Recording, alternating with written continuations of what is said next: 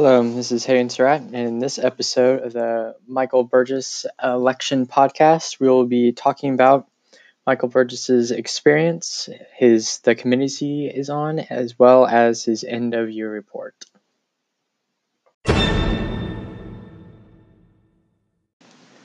Michael Burgess was a doctor before he got into politics. I'm sure as you know from the episode on his biography, and so that has governed a lot of his committee selections and what he is on. So, for example, he is a Republican leader on the subcommittee on health in the House, and which the jurisdiction of this subcommittee includes public health and quarantine, hospital construction, mental health and research, biomedical programs, and health protection in general, including public and private health insurance, food and drugs, as well as drug abuse. And so he has done a lot of work, especially revolving around the coronavirus now, which I'll get into a little bit later.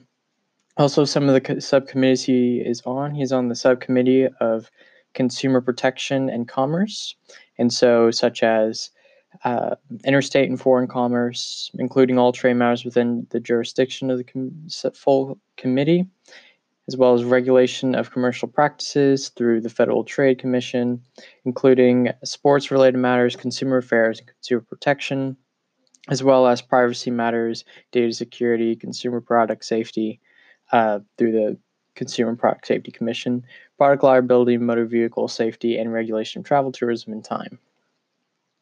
He is also on one of the major committees, the House Energy and Commerce Committee. This is the oldest legislative standing committee in the U.S. House of Representatives, and considered to be one of the most powerful committees as well. The committee has a wide ranging of jurisdiction presiding over all matters relating to telecommunications, consumer protection, food and drug safety, public health, air quality, environmental health, the supply and delivery of energy, and interstate and foreign commerce in general. The jurisdiction extends over 5 cabinet-level departments, which is pretty unique, involving U.S. Department of Commerce, U.S. Department of Energy, U.S. Department of Health and Human Services, U.S. Department of Transportation, and the Environmental Protection Agency, or the EPA.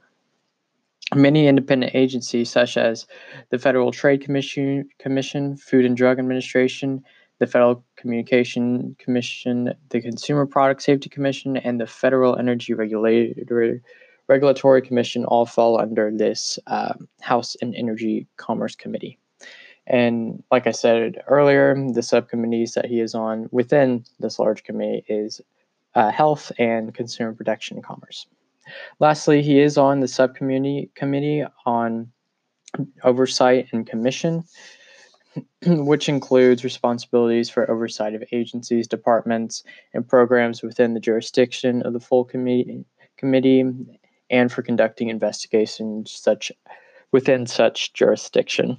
So essentially, this committee looks out over what different agencies do, making sure they're constitutional and within the laws and procedure of the House. So this is quite an important committee that Michael Burgess is a part of. Also, some of the other committees he's on is the Committee on Rurals, as well as the Republican Study Committee. When we come back, we will be talking about the different caucuses that Michael Burgess is on.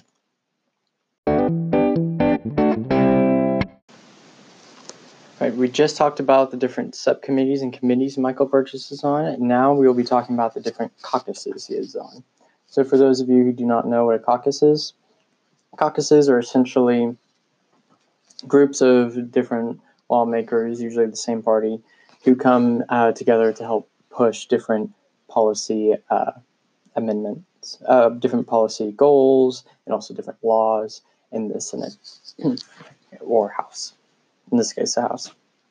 So Michael Burgess is in charge of 3 caucuses, and he is a member of a bunch of others.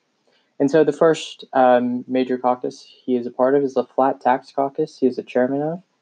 The Flat Tax Caucus essentially promotes the institution of a flat tax.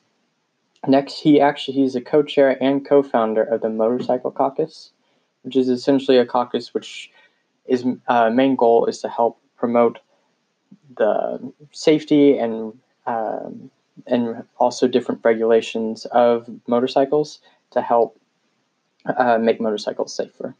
And lastly, he is a chairman of the Healthcare Caucus, which, as you can tell, Michael Burgess is a senior doctor in the House, the one with the most experience, as well as the one in both practicing medicine and serving the House. Michael Burgess is also a member of a bunch of other caucuses. A lot of them have the similar healthcare and line and public health line theme based on because he is a doctor. So some of them are the pro-life caucus, the GOP doctors caucus, the mental health caucus, as well as the allergy and asthma caucus. When we come back, we will be talking about his legislative accomplishments in 2019.